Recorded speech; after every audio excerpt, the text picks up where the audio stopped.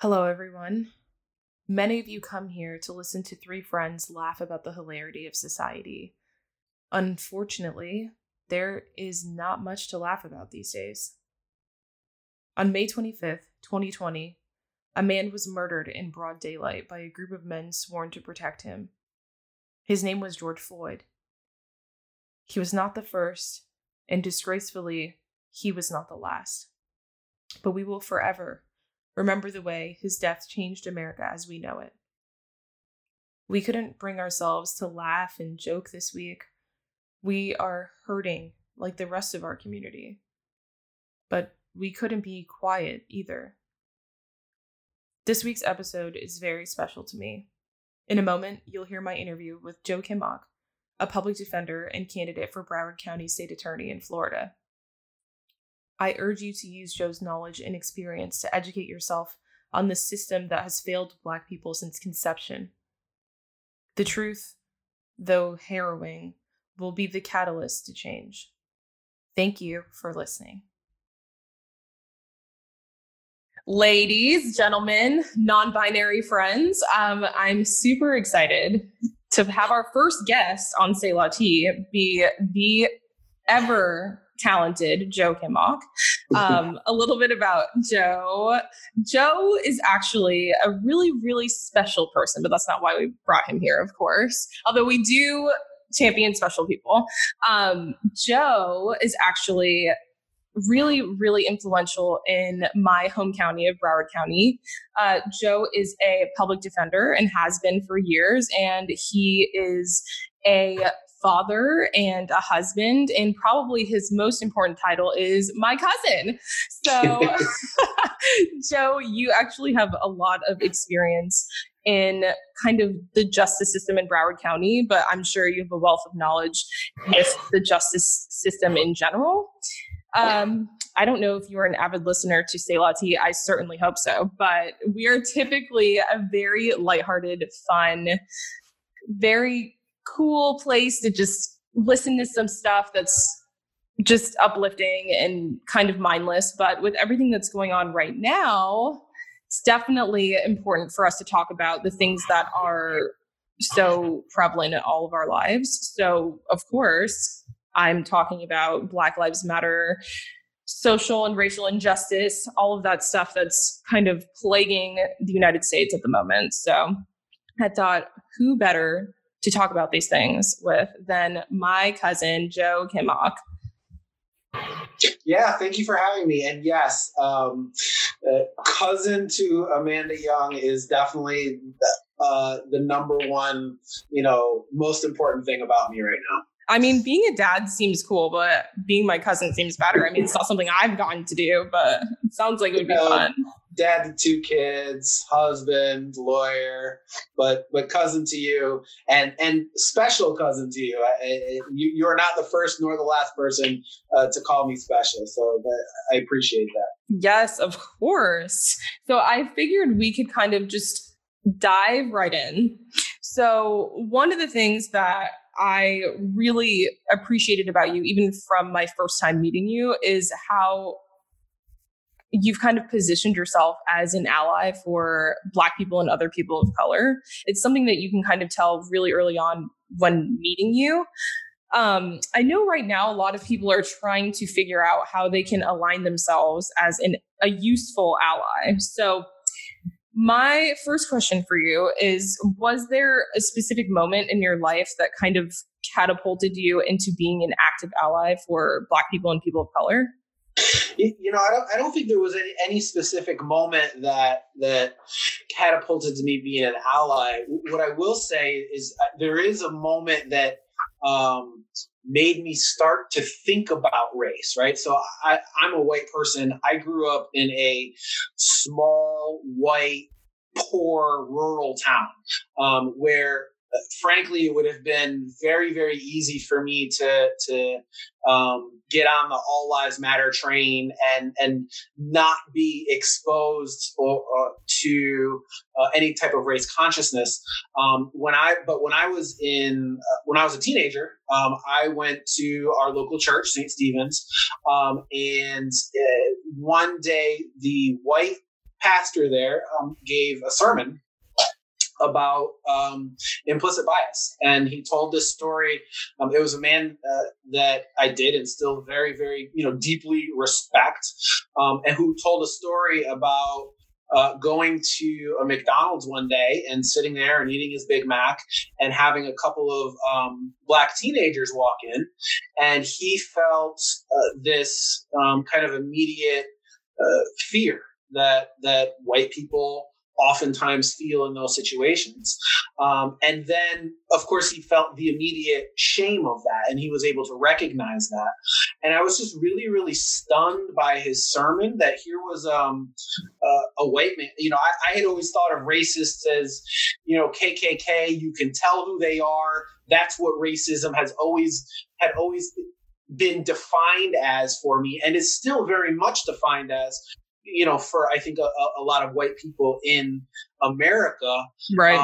And here was, a white pastor talking about a different kind of racism that I had never even really thought about before.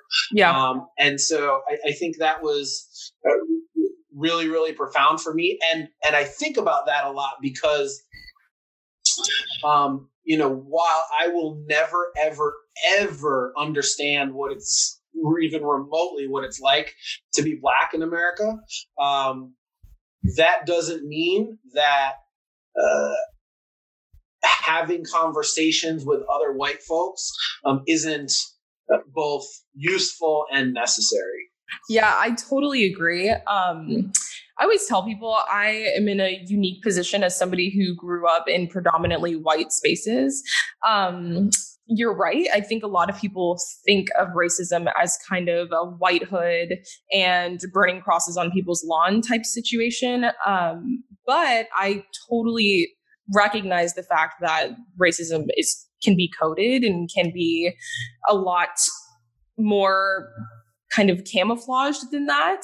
And I totally agree. I think it's through conversations with my friends that are non-Black that we're really able to get some true perspective and kind of change of opinion. So I definitely totally agree with that. And honestly, I think it's clear we're changing and people are learning. And that is such an amazing thing to see, honestly.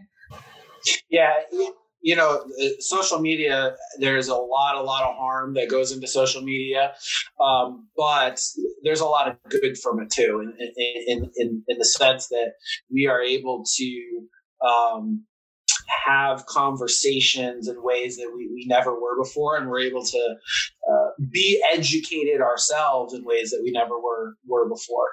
Totally. And so, but there is another side that is, becoming more entrenched, frankly, that, I think there is a definite white nationalism in this country that is found a little bit of a voice and that is digging its heels in. And so talk is really, really good. And the fact that we're talking and continuing to have conversations is good. But at some point, we need to take extraordinary action. Yes, I totally agree. So a lot of your work as a public defender has been kind of with people of color and Black people specifically. How have you seen the justice system fail Black people on a daily basis? I mean, the justice system fails Black people in every single rung of it, right? So people of color are more likely to be stopped by police. They're more likely to be searched by police. They're more likely to be arrested by police. Then they're more likely to be held on cash bond or without a bond. They're more likely to be charged by the state attorney's office, more likely to receive a higher charge, and then ultimately more likely to get a longer sentence than white people for all of the same conduct. Okay, so that seems like literally every aspect of the justice system. I'm not a lawyer, but that seems like everything is stacked against Black people at this point. It certainly is, and it was designed that way. That didn't happen by accident. So our very first police forces were created to track and find runaway slaves. Wow. Our very first prisons, because we did not always have prisons in this country, our very first prisons were designed as work camps for Black people after slavery, as a way to keep free Black labor that they had just lost. So from slavery to lynchings to Jim Crow to mass incarceration, there is a very direct and purposeful line. That's disheartening. And I think right now, a lot of people are focused on police brutality. And I see a lot of people on social media that I think are fine people that I've grown up with through the years that say things like the destruction and all of the danger that people are putting themselves into is not going to bring back George Floyd. And I think that what you just said is so much of the heart and soul of what people are yelling and screaming and crying about. It's the fact that, I mean, the justice system for Black people is the opposite of that. It's not justice at all. Yeah. And you know, folks that are decrying the looting have very little comprehension of where that looting is coming from. Right. It is coming from 400 years of an economic system that has purposefully kept Black people poor. Right. Both from housing discrimination, to banking discrimination, to redlining, to our criminal justice system. It's coming from folks that have never felt powerful before in their lives because society has specifically done everything it could to strip them of their power. Suddenly finding a way to have power and to be recognized and to be seen. Yeah. And I think, you know, Martin Luther King, who was the largest proponent of nonviolent dissent, has a great quote that's been widely shared. You know, the riot is the voice of the unheard, that there is a time and place for it. And we are in that time and place now. Yeah, I think what hurts me the most is the fact that as Black people, we've really tried our very best to be articulate about what our grievances are in this country. We've kneeled, we've silently protested, we've protested in a peaceful way. And it really hurts me to see the pain that comes with looting and rioting. And it's just like, I wish people could see the humanity in it. If you're going to go to such lengths, there's really got to be a seriously huge problem. And I mean, I 100% agree with you. I think looting is and rioting is the voice of the unheard. I mean, what are people supposed to do? But I do know that a lot of people, whether they're looters, rioters, regular peaceful protesters, or whatever the case may be, there are a lot of people who are being arrested during these demonstrations. And I guess I'm living in a fantasy, but I always thought that protesting and using your right to the First Amendment was not something that was illegal. So to me, it's really confusing that so many people are being arrested at these protests. I've been seeing a lot of people sharing these bailout funds for cities across the United States. And I don't know, I'm kind of confused. Can you explain what the process is for someone who's arrested for protesting and why it's so important for people to raise money to bail them out? Well, frankly, the process for people who are arrested for protesting is the same exact process as people who are arrested for everything else. And it's important to raise money to bail out everyone else too, right? Like it is these very folks that have been trapped in this criminal legal system, either for the first time today or have been trapped over and over for the last 40 years to raise that awareness. So if your loved one is arrested for trespass tomorrow, they will be brought to jail, they will be booked, and then they will be brought before a judge. That judge will then set a bail amount. And it is legal ransom. It is the amount of money that you or your loved one has to come up with in order for you to get out of jail. If you cannot come up with it, you will sit in jail until your case is resolved. And it's one more, frankly, one of the big major factors of kind of our two systems of justice, right? It creates a system of justice for those who can afford to bail themselves out and fight their case from the outside, and one for those who can't. And so, these bailout funds are great. But I guess I would encourage folks not just to donate to them just for protesters. Frankly, there's a little bit of privilege that comes with protesting, right? Like a lot of the folks that are getting arrested for the protesting, not necessarily the looting side, but for the protesting side, had planned this. They went in thinking they were going to get arrested. But it's folks that are arrested for sleeping outside of a gas station, who are now going to be held without bond. Folks that get arrested for having a crack pipe on them, or folks that get arrested for genuinely breaking into a convenience store in order to try to make money for their family. Right. Those are folks that I would really encourage folks to donate to for bail funds. But then also, find and support candidates who are opposed to cash bond. That are committed to getting rid of this really, really unjust system. Yeah, I know one candidate that I will be supporting. I don't know if you know him. You guys look alike. Is he special? He's he's my cousin, my special cousin.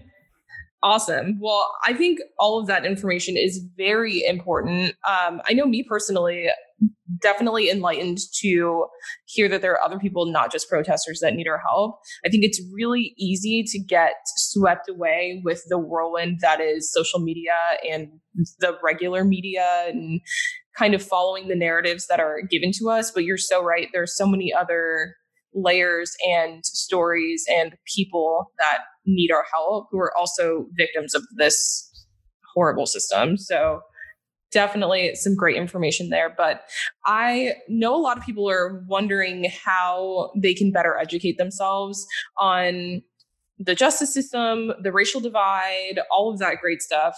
I know that anytime I see you, you always have a book within arm's reach. So do you have any suggestions for non-Black people who are looking to better educate themselves? Sure. I'll give 3 suggestions. One is a book, Ta-Nehisi Coates' Between the World and Me. Love that book. Letter to his son. It is extraordinarily relatable to anybody who is anybody's child or anybody's parent, which is all of us. 2, I would say go online and take what's called an implicit bias test. So Harvard has, I think, the best one, but you can literally go online and take a 30-minute test that will then kind of expose to you where your own implicit biases are. And all of us have them. I mean, I've taken it. I have them. We all have some implicit bias that until we're able to articulate for ourselves what they are, we're not really able to work on them. Totally. And so that's a really good, I think, resource. And then third, and probably the most effectual, is to talk with your Black friends. And have real meaningful conversations, and ask them what their daily lives are like. Ask them what it is like for them to have a child out in the world, out at school, or to be driving at night. And they won't all have the same experiences because they didn't all grow up the same way, but they will all have some insight that you'll be able to learn from.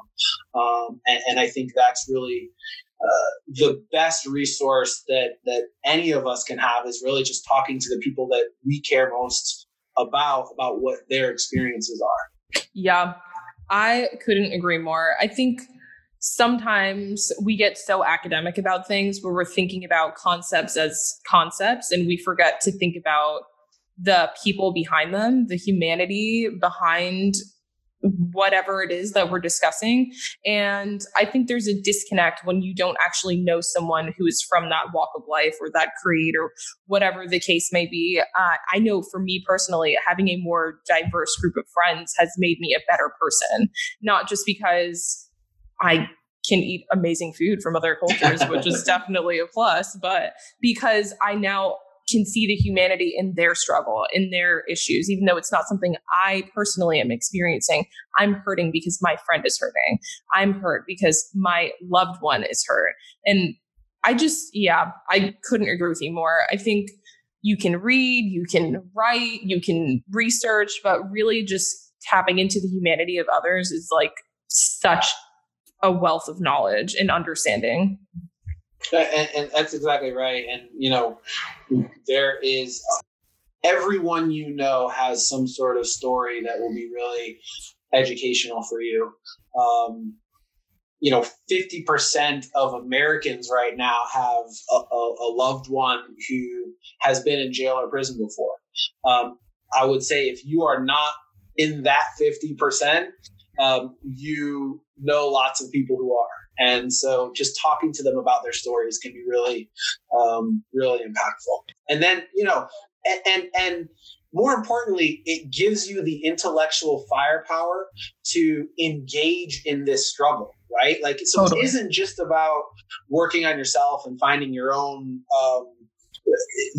your own places where you can improve, which is very important, but it's also giving you the tools that you need to engage with others who are, thus far, are fighting any kind of real advancement, who are fighting against us in this struggle. You need those tools, and the best way to do that is just to continue to seek out as much knowledge and experience as possible. Just engaging with friends, loved ones, strangers, and really hearing the things that they go through and realizing it's not a myth, like this is real life. It really kind of ignites a fire in you. I know for me, I've always been a huge ally for the LGBTQ plus community, but that started because I had a friend who said to me, listen, people can be awful. And sometimes you're part of that group of people who lets that happen. And I just need you to know that I see you. And from that point, I was like, oh my gosh, I am a good person. This is not something that a good person does. So I need to get right and do right immediately. So it absolutely helps. We cannot have this conversation without talking about the admirable work that you've done as public defender, but we also need to talk about your very, very amazing campaign. You're running, of course, for State Attorney of Broward County. And I would love to know, with your past experience, how have you seen maybe some positive ways that the justice system has worked for Black people and people of color? It just doesn't. I'd love to end on a positive note. There is nothing redeeming about our current criminal legal system when it comes to people of color. And I don't even use the phrase criminal justice system because the system that we have now is not justice. It is a factory that shuffles people through and pushes them out. It almost always in much worse condition than they were when they went in, and that includes folks that are arrested, but it also includes victims of crime and witnesses of crime, and law enforcement officers. So it's just it is a system that, to me, does not deserve to be fixed, but should be taken apart and something rebuilt in its place. All right. Well, thank you for not sugarcoating things for me. You know, I like to keep it real, please. So that being said, what are some things that you would personally like to see change once you're elected state attorney of Broward County? Yeah. So, and just for folks who don't know, the state attorney is the elected chief prosecutor of your county. So he or she decides, as soon as somebody is arrested, he or she decides whether to charge them with something, what to charge them with. And then because 94 to 97% of cases resolve through plea bargain, what the ultimate sentence will be. And so the state attorney has extraordinary power over the entire criminal legal system, what that looks like in your community. And we have built our campaign on dismantling mass incarceration. The United States has 2.3 million people locked up. We have more Black men in jail or prison or parole right now than we had Black men who were enslaved in 1850. What? We lock up more of we have 5% of the world's population, but 25% of the world's incarcerated people. And it was not always this way. It is very much kind of the result of tough on crime legislation and district and state attorneys over the last 40 years. And it hasn't kept us safe. It has not decreased crime. In fact, there are lots of studies that show that putting folks in jail or prison actually increases their likelihood of engaging in crime once they get out, because not only have we locked them up for a certain period of time, but we take away their right to vote, their right to get a job, their ability to get a job, their ability to find housing, their ability to get on public assistance or to go to school or to get loans. And then we turn around and blame them when they are desperate and commit a crime to survive, right? And so we have to just completely revolutionize that system. And so what we say is, look, we are a whole bunch of parts of our campaign. One is that, like we already talked about, end all cash bail. Nobody should be locked up prior to trial simply because they can't afford to bond out. We need to end the war on drugs. We have to stop putting people in jail for drugs. We have to stop giving people criminal convictions for drugs. Totally. We have to stop all of these huge mandatory minimum sentences. We have to rethink the prosecution model. So right now, the model is you get arrested, you get charged, you get convicted, and then we try and work out a sentence that maximizes future deterrence. That model doesn't work. And so what we have said is that we need to think about prosecution as a last option. And when folks get arrested, we need to give them and us the tools to address the underlying cause of that crime. Totally. We do that through diversion programs. We do that through rehabilitation. Whatever it is that is causing that crime itself, we are going to fight that and attack that as hard as possible, without limiting the future economic mobility of the person that has been arrested. And so it's just a complete rethinking of how we think about the criminal justice system. I have lots of folks who I've been attacked a lot during this campaign because a lot of what we're saying is just so anathema to what folks have grown up with over the last 40 years. And they say, oh, you're going to let all the criminals out. They say, crime is going to go through the roof. And we don't even really believe in the language of someone being a criminal, that no one should be judged by the worst thing that they ever did, that all of us have inherent dignity and worth and potential, and that it's up to the rest of us to do everything that we can to give those folks the tools and the opportunity to realize that potential. Yeah. So that's the vision of where we see the office when we're elected at the end of this year.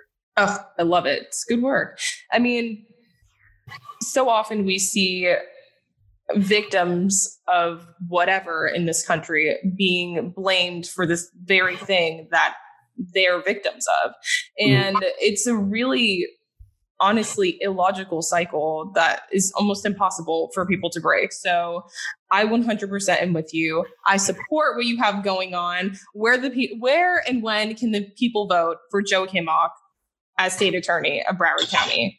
They can vote on August 18th of 2020. You have to be a registered Democrat to vote. And if you live in Broward County, the vast majority of offices that are being challenged are being challenged. The entire game is going to be in that August election. So even if you're not sure, you want to saddle yourself with that Democrat label, register as a Democrat. It's what gives you the most power. You otherwise can't vote in that August 18th election. And then you can go check out our website, www.joekimmock.com. It's JOEKIMOK.com. We have Facebook, Instagram, Twitter, all of them Joe Kimmock. Oh, I love it. Amazing. I've been wanting to talk with you for so long on the podcast. I'm so glad we finally got to do it. I hate the circumstances. I wish that things were not this way, but part of me is noticing that things feel a little different this time. So I'm hoping that we'll see some effective change. And I know that we'll see Joe Kimmock as state attorney of Broward County. Joe, thank you so much. Thank you very much for having me. It was really a privilege and an honor to be here. Oh, I just love you.